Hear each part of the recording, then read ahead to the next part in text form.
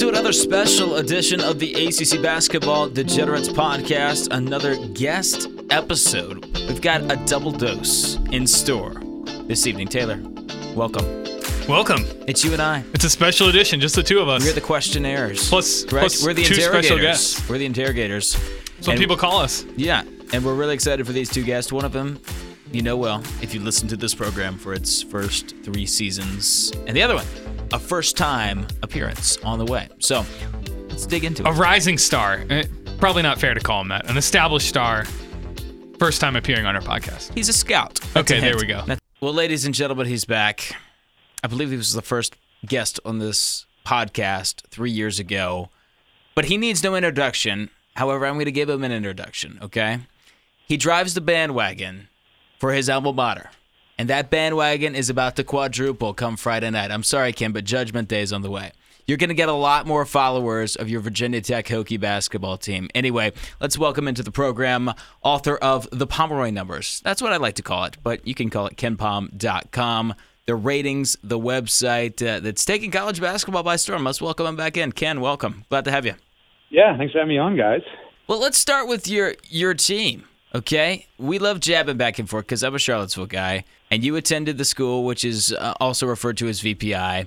But a great start to the year, winning the Classic in Charleston last night. And I'm going to ask you an analytics question about the Hokies because the one thing I've witnessed about this team under Buzz is there is an absolute emphasis on getting to the line. Let's talk about getting to the line. Let's talk about drawing fouls. Can you conjecture into how you even coach that? Can you coach contact? Tell me the numbers you're seeing with teams getting to the stripe in general with all your ratings, and you can bring it back home to Virginia Tech.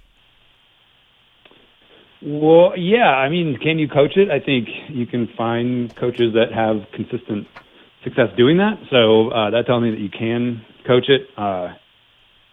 How you do that, I think, is another matter that I would have more difficulty explaining in terms that a fellow coach might respect. But there's no doubt you can coach it. The thing is, like, Virginia Tech really hasn't gone to the line that much this year. That hasn't been their specialty here through 4 games. I mean, I would imagine that will improve over time. But last night was a good start. It was a good start last night, I thought. Yeah, certainly. I mean, hey, the way that they were able to kind of persevere and overcome, the early deficit against a quality team, I think bodes well. And certainly the way they've been able to consistently score the basketball has served them well also. The defense is a little lacking at the moment, but they've basically scored enough for it not to be a huge concern at this point. We might just circle back to VT and their 3-point percentage, but this is my favorite question every single year when we have you on. When you do the preseason ratings and you spit in the data and it spits something back out at you, what was your biggest surprise as far as teams being a little bit higher than perhaps your heart or I don't know, your recollections would suggest, and what team popped up a little bit lower? Yeah, so now it's like hard to answer that objectively because I definitely had certain feelings back then. Because you've turned yourself into a cyborg. That's what's happened. You've turned yourself into a machine. I mean, well, I'm just saying it's hard to be objective because now we have results, and I feel like whatever my true feelings were in April or whatever when I first ran this stuff, I can't exactly remember what they were. Syracuse always seemed like they were too highly rated, and obviously they've proven that early in the season. I mean, I think they were 8th in my preseason. We fell into the trap as well. Don't worry, you're not alone. We fell into that trap. Yeah. I mean, if we want to keep it in the ACC, Miami probably too high, around the 20th mark, and obviously that included having Duan Hernandez in there, and it doesn't look like he's going to be around. So not high enough. Put him in the top 5 for me. Let's go. Canes and the Natty. Yeah, they're a little thin at this point, but those are a couple. Who was too low? I don't know that anybody pops out at the moment. I mean, did you have any ideas? Do you have an answer you were looking for here? I don't think I had an answer to the question. I really don't think I did. So I pretty much am in agreement with a lot of what the preseason numbers spat out. And I'm basically looking at the top 10, though. I'm not really tracking down like to the 30s and having, those indignant fan, I'm an Ohio State fan. How dare you have us at 30? So I'm not really looking that deep into it, but it's just a question to go off of. Well, Ken, let me ask you about two. I get a lot of that, like this team's too low, and they're all in the 30s and stuff like that. I'm pretty happy with the top 10. You'll get numb to it soon. I mean, what are we in? I mean, you have data tracking back all the way to 2002, but you'll get numb soon. Trust me. It's only a matter of time when people come at you on Twitter and call you in. But Taylor, go ahead. You had a question. Here's a question about two teams that are in your top 10 and recently changed. So UNC just passed UVA to go to number 3. North Carolina is now your third-ranked team. Virginia's your fourth. So numbers aside, both the teams are good. We'll just say that, established. Numbers aside, you tell me, Ken Pomeroy, which of these teams is better? I would agree with the computer. I would go with North Carolina. I mean, you're putting me in the awkward position of sort of making it seem like I don't like UVA as a very, very good team, and I do. I mean, I think both those teams are very good. I'm going to, how can I not be tainted by how last year ended, first of all. But second of all, I just think Carolina's just got a little bit more talent. They're deeper. They're more balanced. I mean, to me, I'm not convinced that Virginia has like that top, 20 type offense that they really need, I think, to compete for a national title in the non-Duke division. So, I mean, that would be my concern is that, it's just still a little, if Virginia gets that top 10 offense, then watch out. But if they're not top 10, if they're like, 15 to 20, then they're merely a top 5 team and not a team that, can challenge for an ACC title. Let's stay with Virginia, and I'm interested that you brought up the offense.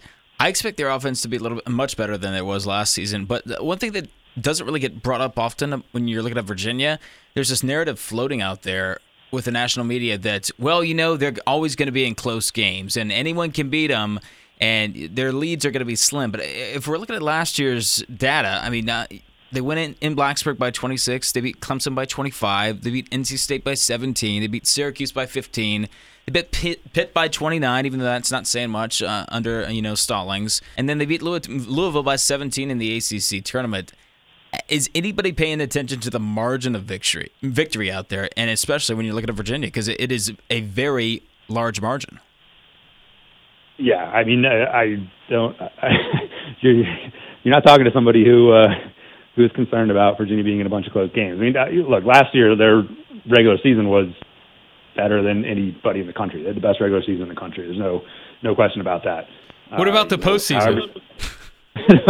Postseason was not the best in the country, but certainly, I mean, the reason I say that the regular season was the best is not just because of the wins, although you can ignore margin of victory and just look at the wins and come to that conclusion. But certainly, you throw in the margin of victory, and that just kind of cements it. So, and that's not a fluke. I mean, there might be, there's certainly some maybe slightly different dynamics that are needed to win the tournament than dominate the regular season, but they're fairly similar. You have to think they're fairly similar. So the fact that they did that, I don't know how you could have too much doubt about Virginia's capability to be a really good team again. I mean, you got to take the tournament into consideration, but again, one horrifically bad game, but just one game, and the other 34 or whatever were really, really, really good.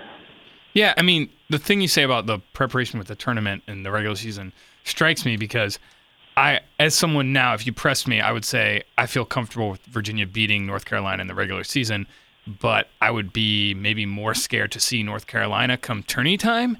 Is this just like some kind of weird visceral feeling that I have that reflects what you have always said and you keep saying, especially on your new podcast, which we should mention everyone should listen to, Ken Pom Podcast. But you keep saying, good offense dictates. Good offense beats great defense, or great offense beats great defense.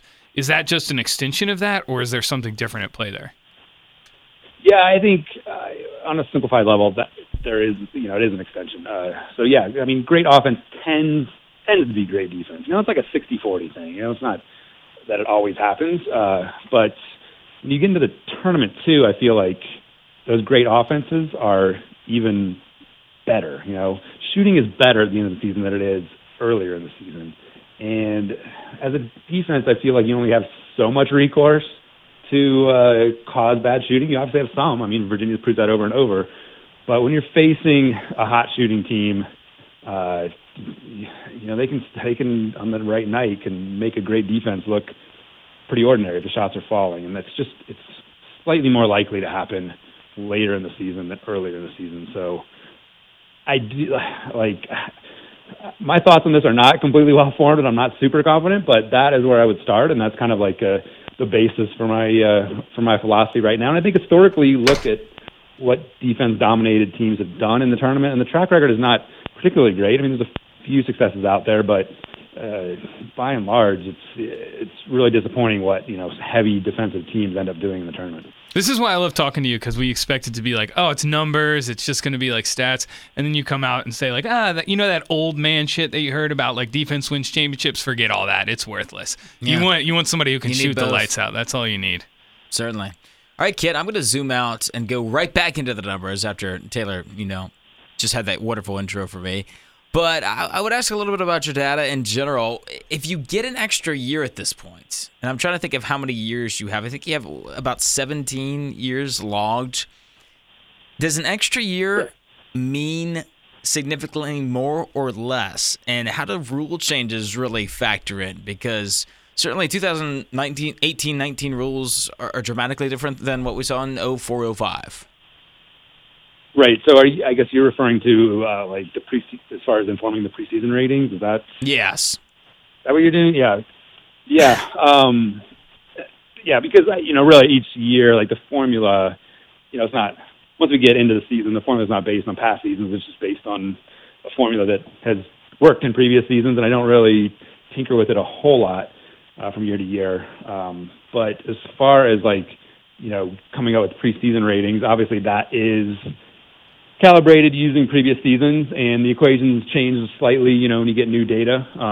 But overall, an extra years of data, it makes the preseason ratings marginally more accurate. But it's nothing crazy, and you make actually a good point about how the game has evolved, and how relevant would 2005 data be for 2019? I suspect it's still relevant, but the way the game has evolved over the past 15 years, obviously the more recent data you'd think would be more useful than older data. It's a great question, and something I should look into more, but I have not done so, because I feel like the preseason ratings are, they're in the ballpark. They're just designed to get teams started kind of in the right neighborhood, and I find I'm rarely satisfied with things. So if I'm satisfied with how the preseason ratings look and how that formula works, I'm like, I'm just not going to tinker with it, because I'm more likely to make it worse than make it better. Well, now that Luke is celebrating it, he gave you a suggestion that you think you're going to look into. I'm just waiting Mike to fire away. Vegas Mike's in the building, celebrating. And he's waiting to fire, but Taylor's got more. So your preseason rankings, do you, I'm not, advertise is maybe the wrong word, but you put out the word that, teams, as in programs, could contact you and order them to get an early look, and kind of do a better job of scheduling opponents that would help their tourney chances. Did any teams contact you this offseason? Yeah.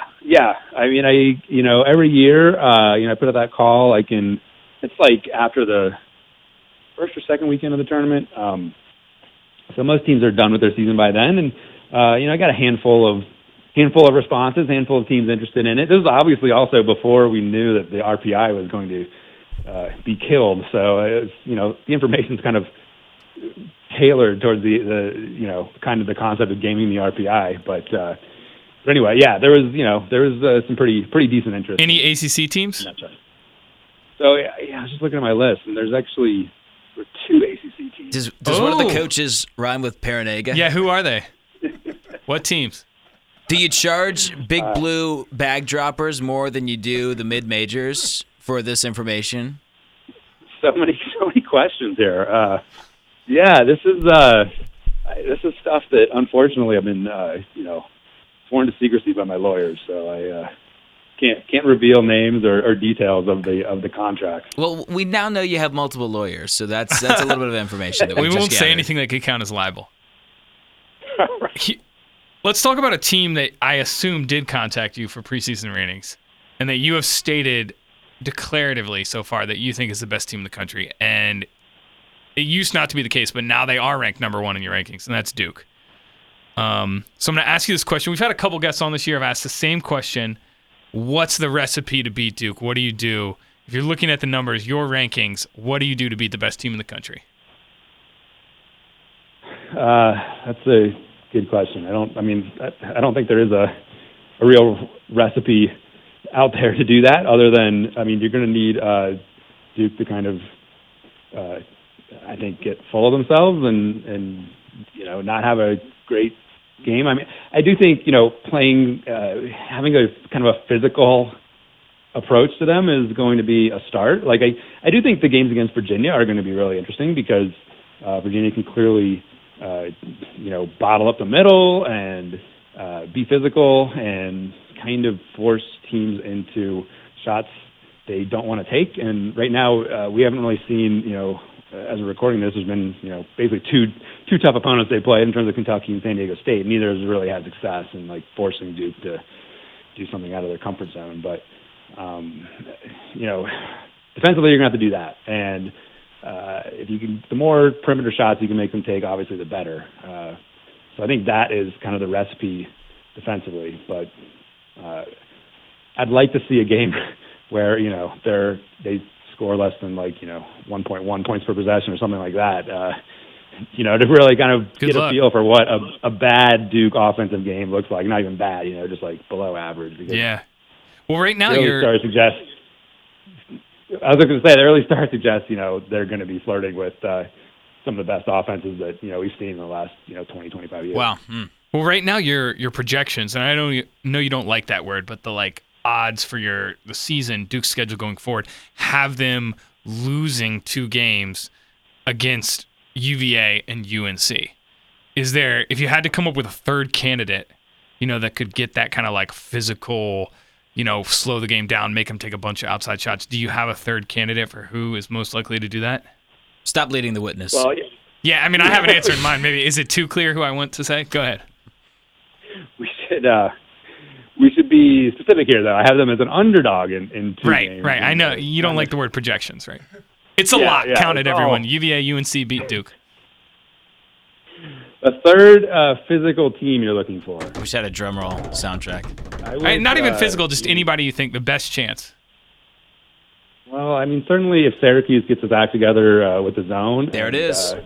And they haven't got their act together so far. The zone looks pretty ragged at this point, but obviously they got some time to figure that out. And if they can do that, that's going to be a game where you figure Duke would end up taking a lot of mid-range and a lot of three-point shots, and conceivably that would slow them down to some extent. I think, Syracuse has quite a few issues right now that I'm not too optimistic they'd be that third team to do it, but certainly it's possible the way they play. Syracuse doesn't even have to win; they just have to cover the spread, from my perspective. So I'm going to keep that in mind. Go Big Orange Man. Yeah. That's all I'll say. Well, talking about spreads, Ken, you wrote this summer about you had a headline that immediately grabbed my attention because it said mining point spread data home court advantage, and I was like, yes, I'm all in on this because I'm going to become a better gambler. And what you already have home court advantage ratings, which are very interesting to look at. But then what you did is you kind of said, I believe in the wisdom of the crowds, and let's look at what the point spreads say about what the home court advantage should be. And none of really the ACC teams jump out as having some sort of the bettors think they're going to have an amazing home court advantage, except, which surprised me, is Wake Forest, who they think is worth 4.2 points per game. It's amazing. It really is. So, is there something to this wisdom of the crowds type thing when we're looking at this home court advantage? Or do you think that this is, I know you say it's hard because there's a lot of noise and the betting markets, obviously, they add another factor, as in, if you're a public team or what. And there's player turnover. There's significant player turnover. But is there something to this? How should we interpret that data? Right. Yeah. So just a little background. I basically developed this kind of statistical model to try to tease out a team's home court advantage. And the reason I was looking at the spread information was as sort of a reality check on my own work. So, what can we infer from the lines of the games as far as like what home court advantage each team has? And the relationship was pretty close. Like my statistical method, was reasonably in line with what you could get out of the betting lines, and so that was pretty comforting. I think, though, actually the numbers are backwards here. So my statistical model has Wake Forest 4.2, which is the best in the ACC. And the betting markets, I forget exactly where they had them, but it was above average. It was like fifth, I think, in the ACC or something, which is still higher than, if you're going to rank the top 5 home courts in the ACC. Like, I find it, I would guess a few people would have Wake Forest in the top 5. Yeah, Lawrence Joel Veterans Memorial Coliseum. Say that 5 times I was fast. very surprised. Right.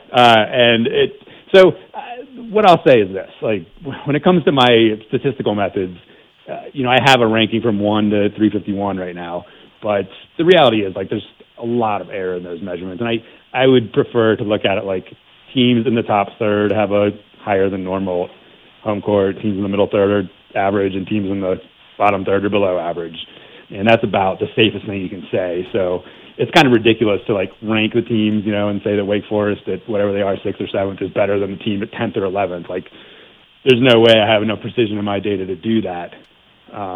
But the public demands 1 to 351. They wouldn't be happy with me just grouping teams into 3 groups. So that's why I do it that way. But I think it is interesting to think about too that home court advantage really doesn't differ as much from site to site as we think. I think that's really the big takeaway. The difference is like the worst home court is probably 1.5 points, and the best home court is 4.5, and that's across all of Division I. So when you're looking at the better schools with bigger crowds, like that advantage or that range is even smaller. It might be like 3 to 4.5. So in the grand scheme of things, some teams have better home courts than others, but that difference is a lot smaller than conventional wisdom, I think. So I shouldn't be putting my mortgage on Wake Forest covering at home, is what you're saying. It's a bad decision. The difference in their home and road performance over the last 6 years has been pretty stark. Obviously they're not great at home, but they're just completely awful on the road. They're just an abomination on the road, yeah. Yeah. Oh, so they're just a bad team. That's what you're saying. A couple years ago, they didn't win a game on the road, right? Or at least in conference play, I think. I don't know. Anyway, Ken, we got to wrap this thing up. Last question. If we're looking at ACC teams, perhaps let's steer clear of Duke, Virginia, and North Carolina, and even Syracuse. So, a team to watch that's producing thus far, according to your algorithm, who should we pay attention to?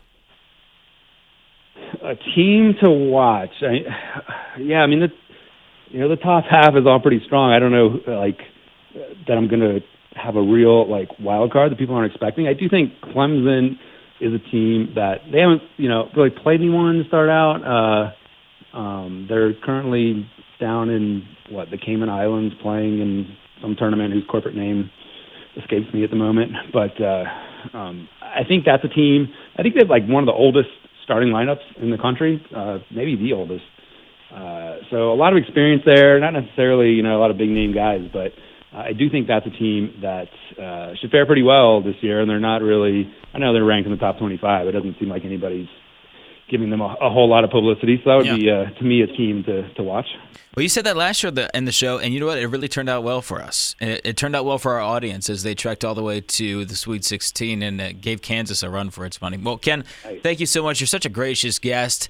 It's good to hear you laughing on the other end of the line, which means you have not completely turned yourself into a cyborg yet, and we really appreciate that. Check out this man's podcast, please. It's Welcome to the Land of Podcasting. It's good to have you as a brother in this industry now. I just want to say that first and foremost. Well, yeah, I'm working my way up. The production isn't quite on your level yet, but we're getting there. A lucrative industry and also, in which we are all rich. Please subscribe, folks, to the Pomeroy Numbers at kenpom.com. Taylor, how many years are you running on this? On your subscription? I don't know. Subscriptions. We're dating back, 4 or 5 years, right? I don't know. Ish. Anyway, Ken, thanks so much for I don't your know, time. but we share that password all over the place. So, Ken, just pretend like you are not listening. That is not true. I assume you're like Netflix and you just, we're spreading it out. We're spreading the gospel, all that good stuff. Love it. Don't disable my account. All right. Until next time, we're going to have to chat with this man come March, all right, when we get more data for all these teams. Thank you so much, Ken. Take care. All right. Thanks, guys. Appreciate it. Well, that's one of my favorite traditions on this podcast. I think we really got him. We got him going. It was like we were tickling him over the line. That is a very disturbing image in my mind, but It's yes. a vivid image. Vivid image, that's right. Well, that's guest number 1, ladies and gentlemen. Let's go on and motor right to guest number 2.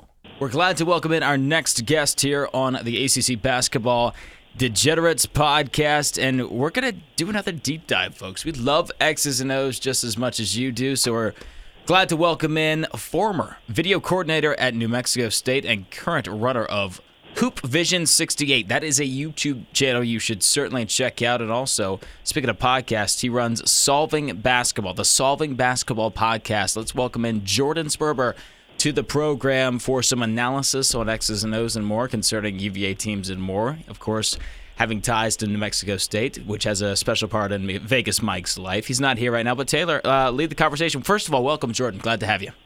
Thank you for having me. I appreciate it. Yeah. Jordan, let's dive right in. Your most recent interaction with ACC teams was Clemson and Miami last season. New Mexico State played both of them. Let's look first at Clemson. That's the team that New Mexico State lost to in the tournament. So can you kind of describe for us the process of looking at analytics and video that you guys went through when you were prepping for that game against Clemson, and what was kind of the strategy? What were the takeaways for how you approached that game? For sure. So it's a little bit different being an NCAA tournament game. Actually, we went to the NCAA tournament 2 years in a row at New Mexico State while I was there. And the first year, we played Baylor in the first round, and we were on a plane during the selection show coming back from Vegas, which is where our conference tournament was. And so almost as soon as we landed was when the bracket was coming out, and basically there was just like a collective murmur in the plane that we were playing Baylor. For Clemson, the next year we were at a watch party, and I actually am in the back of the watch party getting ready to download games for whoever is about to be announced. So as a video coordinator, you try to guess who you might be playing, right. To have a couple games downloaded for a few different teams, and then as soon as that comes out, it's like full force for the next good 72 hours, I would say. And yeah, we were the trendy pick, so we get picked and we get selected to play Seth Clemson. Davis put on the pressure immediately. Right, exactly. I'm pretty sure Charles Barkley picked us too. I'm sure he can't name a player on New Mexico State, but he picked us. And yeah, so that was something that we were battling, I guess, the whole week. Is we were definitely a team with an underdog mentality, and it seemed like everyone was taking us, so we didn't really feel like underdogs. We were trying to stress to our players that just because we were being picked doesn't mean we were going to win the game. And Clemson was a really good team. They went on to crush Auburn, I believe. Played Kansas tight too. Yeah. Yep, exactly. And they were a really good team last year. We rose to the level of our competition in almost every game. Last year we went 28-6. We beat Miami, which we're going to talk about, I believe. But that game, we were pretty much out of it the whole way. They're really good on defense. Brad Brownell teams are always really, really good defensively, and they run pretty good stuff on offense too. So sometimes you'll get some coaches that are so invested in the defensive side of the ball that their offense is kind of a mess.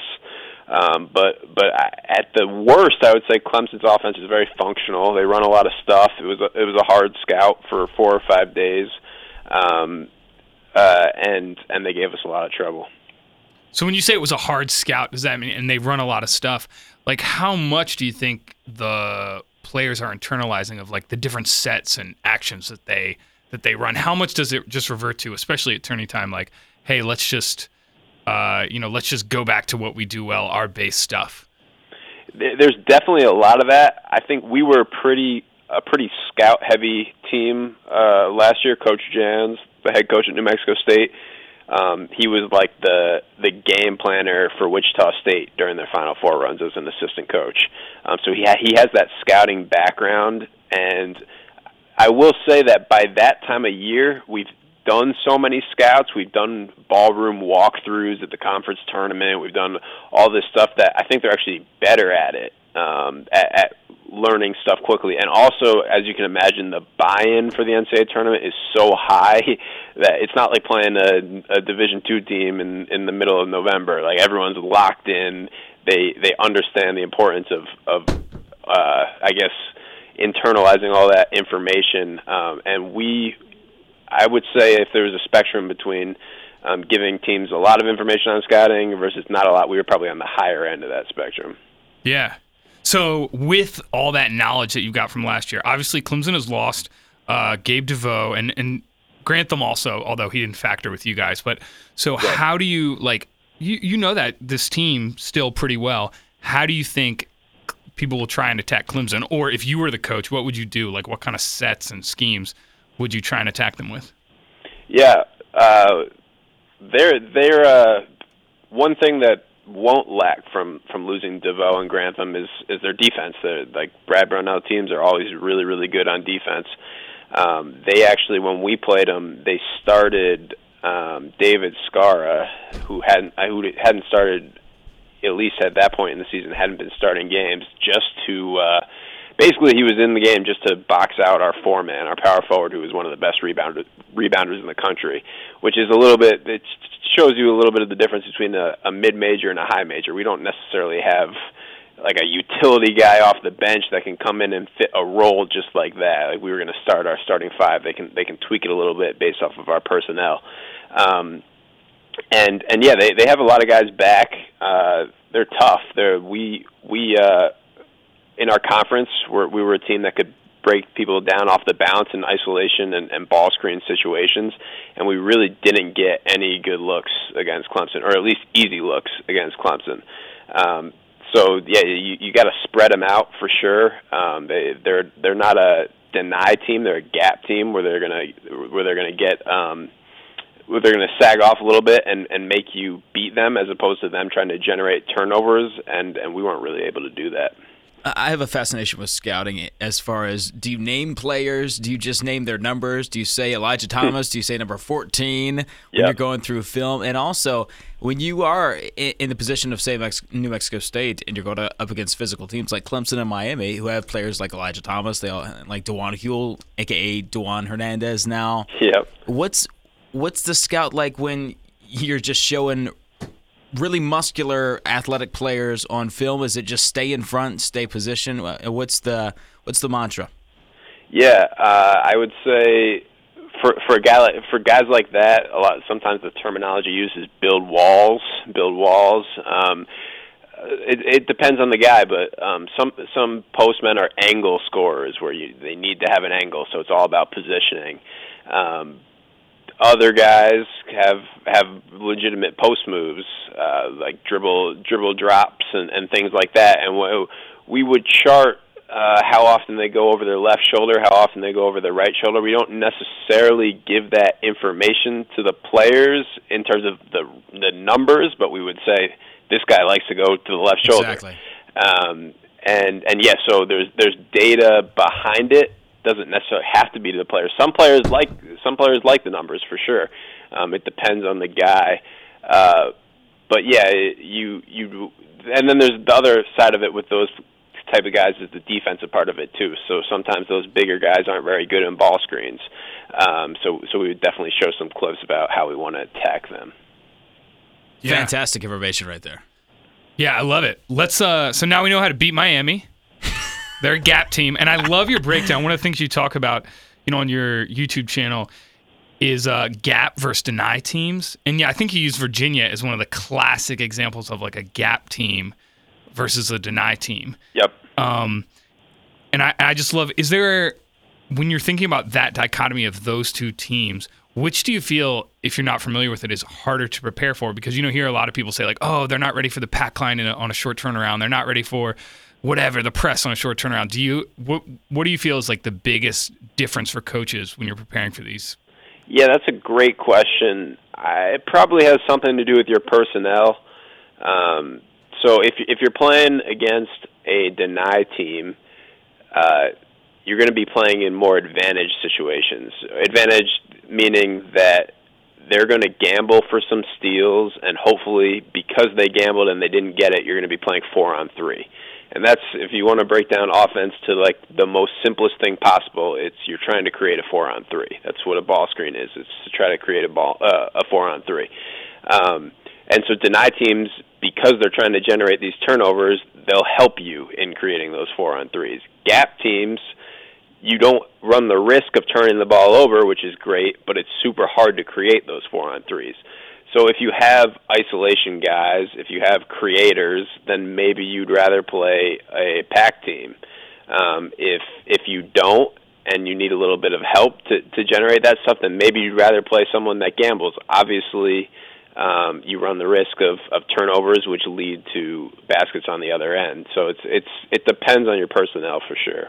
It really is fantastic. We cover the ACC, so we have both ends of the spectrum. We have the ultimate pack, which is Virginia, and the ultimate pressure, which is, I think, Florida State. Would you agree with that, Taylor? Right now, for sure, absolutely. So yeah. If you're say you're scouting at Florida State, like what's the message? I'd assume it's a little bit different. Maybe it's be aggressive with the drive compared to being aggressive with the shot against, say, Virginia.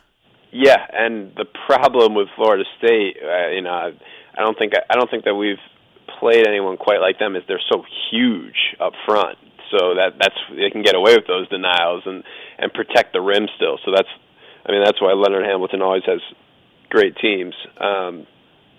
You're right though. They're super tough to play against. Now you hope that Leonard Hamilton obviously likes defense. You hope that having all those defenders out on the court means that they're not going to score it. And you hope they foul a lot. Right. Fouls too, and that factors into the whole pack line versus denial too. When you're in denial situations, then you might have to foul on the back end as you're trying to protect the rim. So definitely, like a point of emphasis would probably be to go right at their bigs, and get to the foul line. Yeah. So what I'm taking away from this is that when I'm gambling and I'm betting against a team with a gap defense, I should really hone in on if the offense has that one stud scorer, that one ISO guy, whereas a balanced approach isn't really worth as much. And for sure. That's what I want to look for. Yeah, that's interesting. And I've tried to do some of that stuff this was actually before I worked in college basketball. I tried to look at matchups that you're kind of talking about, using like categorical variables, meaning pack line or whatever styles, to try to figure out the spread or just predicting games in general. And it's really, really hard to do, but potentially could provide some value that isn't already baked into the line. Yeah. Well, let's move on to a game that you guys did win last year, New Mexico State. You guys beat Miami down in Honolulu. You guys won by 9 on a neutral court. I don't know if you were favored or not, but I'm guessing maybe Miami was at that point in the season. I don't know. Maybe I'm wrong on that. But, yeah, Miami was actually 6 in the country in one poll and 7 in the country in another poll at that time. They were undefeated. So yeah. Same kind of things I want to talk about is how did you plan for that? What kind of like strategies did you look at? And in particular, it's looking back at the box score of that game. It really stood out to me that you held Miami to just 11% from 3-point range and forced 14 turnovers. Was there kind of a specific game plan that you guys did on the defensive end to look at those factors, or did that just kind of happen as a natural result of other stuff? Yeah, we were a defensive heavy team last year to begin with. Like I said, Clemson was the one game where we didn't really rise to the level of our competition, but we definitely did against Miami. We were more of a deny team. We had a little tendencies of both, but we started out possessions in deny. We wanted to take away first passes, and Miami they run a lot of ball screens, and fortunately we did a pretty good job of defending them. Bruce Brown was still healthy at the time, so we did play them at full strength, and really I think that we both played a style similar to what our average style of play was. It wasn't like a freak game necessarily. We were able to offensive rebound. We were a really good offensive rebounding team. We were able to offensive rebound against them, something that we didn't do at all against Clemson.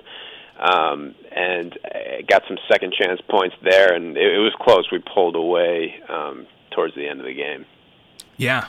So this year, when you look at Miami's team, obviously they lost Bruce Brown, Lonnie Walker's gone. My take, to ask you the definition of a leading question, is that I'm kind of hoping the offense will run a little smoother and be better in a way that there's no ball stoppers, to mess up the flow of the screens, the offense. How do you see Miami playing out this year, and what do you think teams will do to stop them or attack them specifically, with your knowledge of their team last year? Yeah, Chris Likes, who is definitely their lead playmaker this year, he didn't play a ton, I don't think, in our game. I don't think he was playing that much at that point in the year yet, especially with the healthy Bruce Brown. You could definitely tell he's super talented. At New Mexico State has a guard who is a similar size and just as fast. There wasn't many games we played where anyone was nearly as fast as him, and Chris Likes definitely is. So I think offensively that he's going to be a big factor in how efficient they can be, and I'm not necessarily sure. I haven't really seen him enough to have an answer to that question. But I listened to a podcast in the off season of Miami's associate head coach, Chris Caputo, and he talked about how Miami runs all these ball screens. That's pretty much their offense, is just spread ball screen. And he talked about how they didn't do that at George Mason. That wasn't Jim Larinaga's thing, but they got into the ACC, and there was just such good big men, all these NBA bigs, and they weren't recruiting at that level quite yet. And so their evolution was to run these ball screens to try to get the bigs away from the basket in the ACC, and that's how they've become this ball screen offense team. Love it. Let's move on to another ACC team that you guys didn't face, but you've broken them down a lot on your YouTube channel and your podcast, and that's Duke. Obviously, everybody talks about Duke a lot, but you particularly talked about how their pace and space worked when they just dominated Kentucky. And you also even looked at some of the trips they took in the summer. And so, looking at that, my question is immediately: is there something that sets them apart, strategy or X's and O's wise, besides their talent? Because obviously people are going to focus on their talent, but is there something there more than just really, really good players? What is that? Well, I would frame it as what they're doing X's and O's scheme-wise. It's not hurting them at all. So they're not messing up the talent, which is when you have a team that is as talented as them. That's probably the goal, is just do something that at least lets them be themselves. So yeah, what my initial analysis after that Champions Classic is how they were playing so much different than the other three teams in the Champions Classic. So Kentucky, Michigan State, and Kansas were all pounding the ball inside to bigs, and Duke was playing this all 5 out if Bolden's in the game, more like 4 out. Pretty much just space and play really fast. They're not super complicated at all, but as we're seeing, they're probably the best offensive team in the country because of all the talent they have and the fact that it looks like they're going to be just fine shooting the ball. There was some weren't positive about how well they're going to shoot from outside going into the year, but so far so good in that area. Yeah, surprised. I think I was team Duke can't shoot, and then I was embarrassed immediately. But yeah. So what do you think about then, like analytics wise? What can we see in terms of them balancing the scores on the floor? And then if you're an opposing coach, how do you beat that? What's the recipe? If you're gonna make up a recipe right now to stop Duke, what would you put in it? Yeah, so this was actually the topic of my podcast, Solving Basketball, that came out today. I had Army's assistant coach. They played Duke the second game of the season after that Kentucky game, and we talked. His name's Zach Bovair, and we talked about. He's a friend. He's been on our pod. We love him. Oh, he has. Okay, very cool. So we talked about what Army's game plan was. He was pretty candid about it. Obviously, they don't play Duke again, so it's not giving away too many big secrets. And there's the national title game, so don't forget about that. Army Duke. You're right. So what they did was pack. We've been talking about all this deny and pack stuff. They're a pack line team to begin with, and they basically just held their gaps a little bit longer. It didn't necessarily work, but we did talk about a little bit the fact that if a team can do that, but also has the length and athleticism to recover at the shooters, and I mean, if we have to name a team, we're sounding like Virginia when we talk like that. So I'm definitely interested to see those two matchups between Duke and Virginia this year. Yeah, it's awesome. So moving on from kind of broad things to more decision-making in-game, you have talked a lot or written about how coaches can use analytics to drive their decision-making in-game especially. And basically you found that, it's nuanced problems. You're in the flow of the moment. You're not going to, whip out a regression analysis on the sideline. Maybe some coaches do. I don't know. But there's a general framework that they can think about. Can you just, quickly summarize what your broad conclusions talking about that framework that coaches use? Yep. So it's based off of the 4 factors, which was created by Dean Oliver, and in the college basketball world has been popularized by Ken Pomeroy for sure. Dean Oliver is more of an NBA guy. He worked for several NBA teams. And those 4 factors are shooting, turnovers, rebounds, and free throws. And so what that framework is anything beyond those 4 factors are indirectly feeding into them. So you can talk about team chemistry or hustle or even something like passing. Those all matter, but at the end of the day, the bottom line that they're feeding into is that shooting, turnovers, rebounds, and free throws.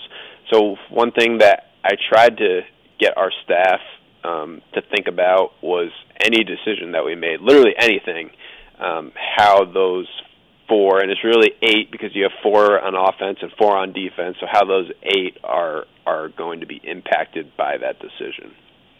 Yeah, I love the description you gave of those being possession enders. Yes. And I just thinking about it, I'm like, yeah, that makes so much sense. Of course that's the way possessions end. You either score, you turn it over, whatever.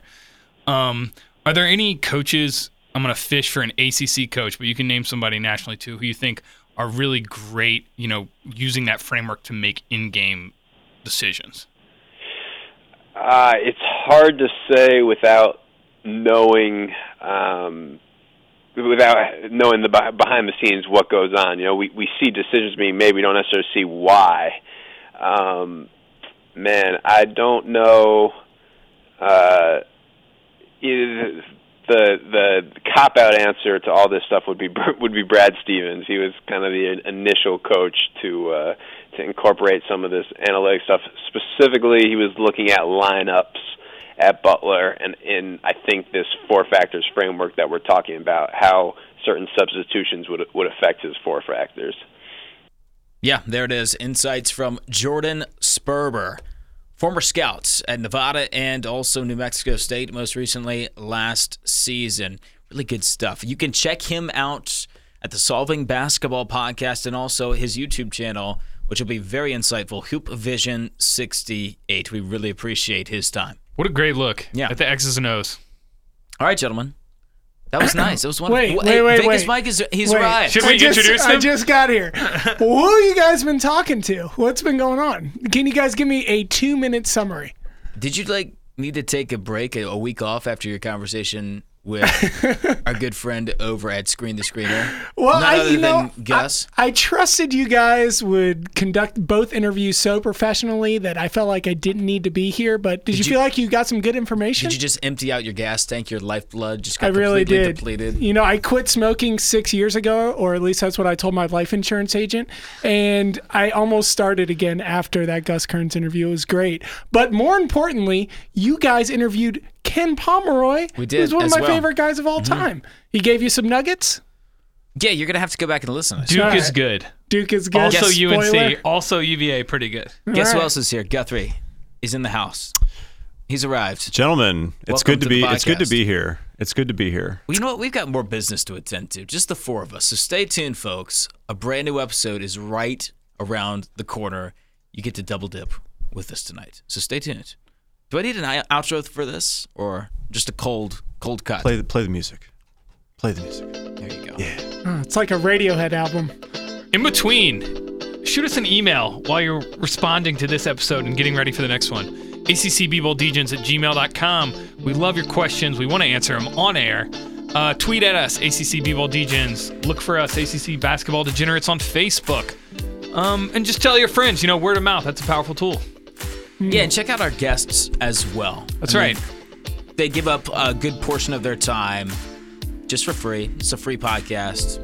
Give them a follow. If you want to hear specific guests, let us know. We try to get people that we know our listeners would enjoy and gain something from. So if you have somebody special, send us a note. All right, that's going to do it. Stay tuned, boys. We got more work to do.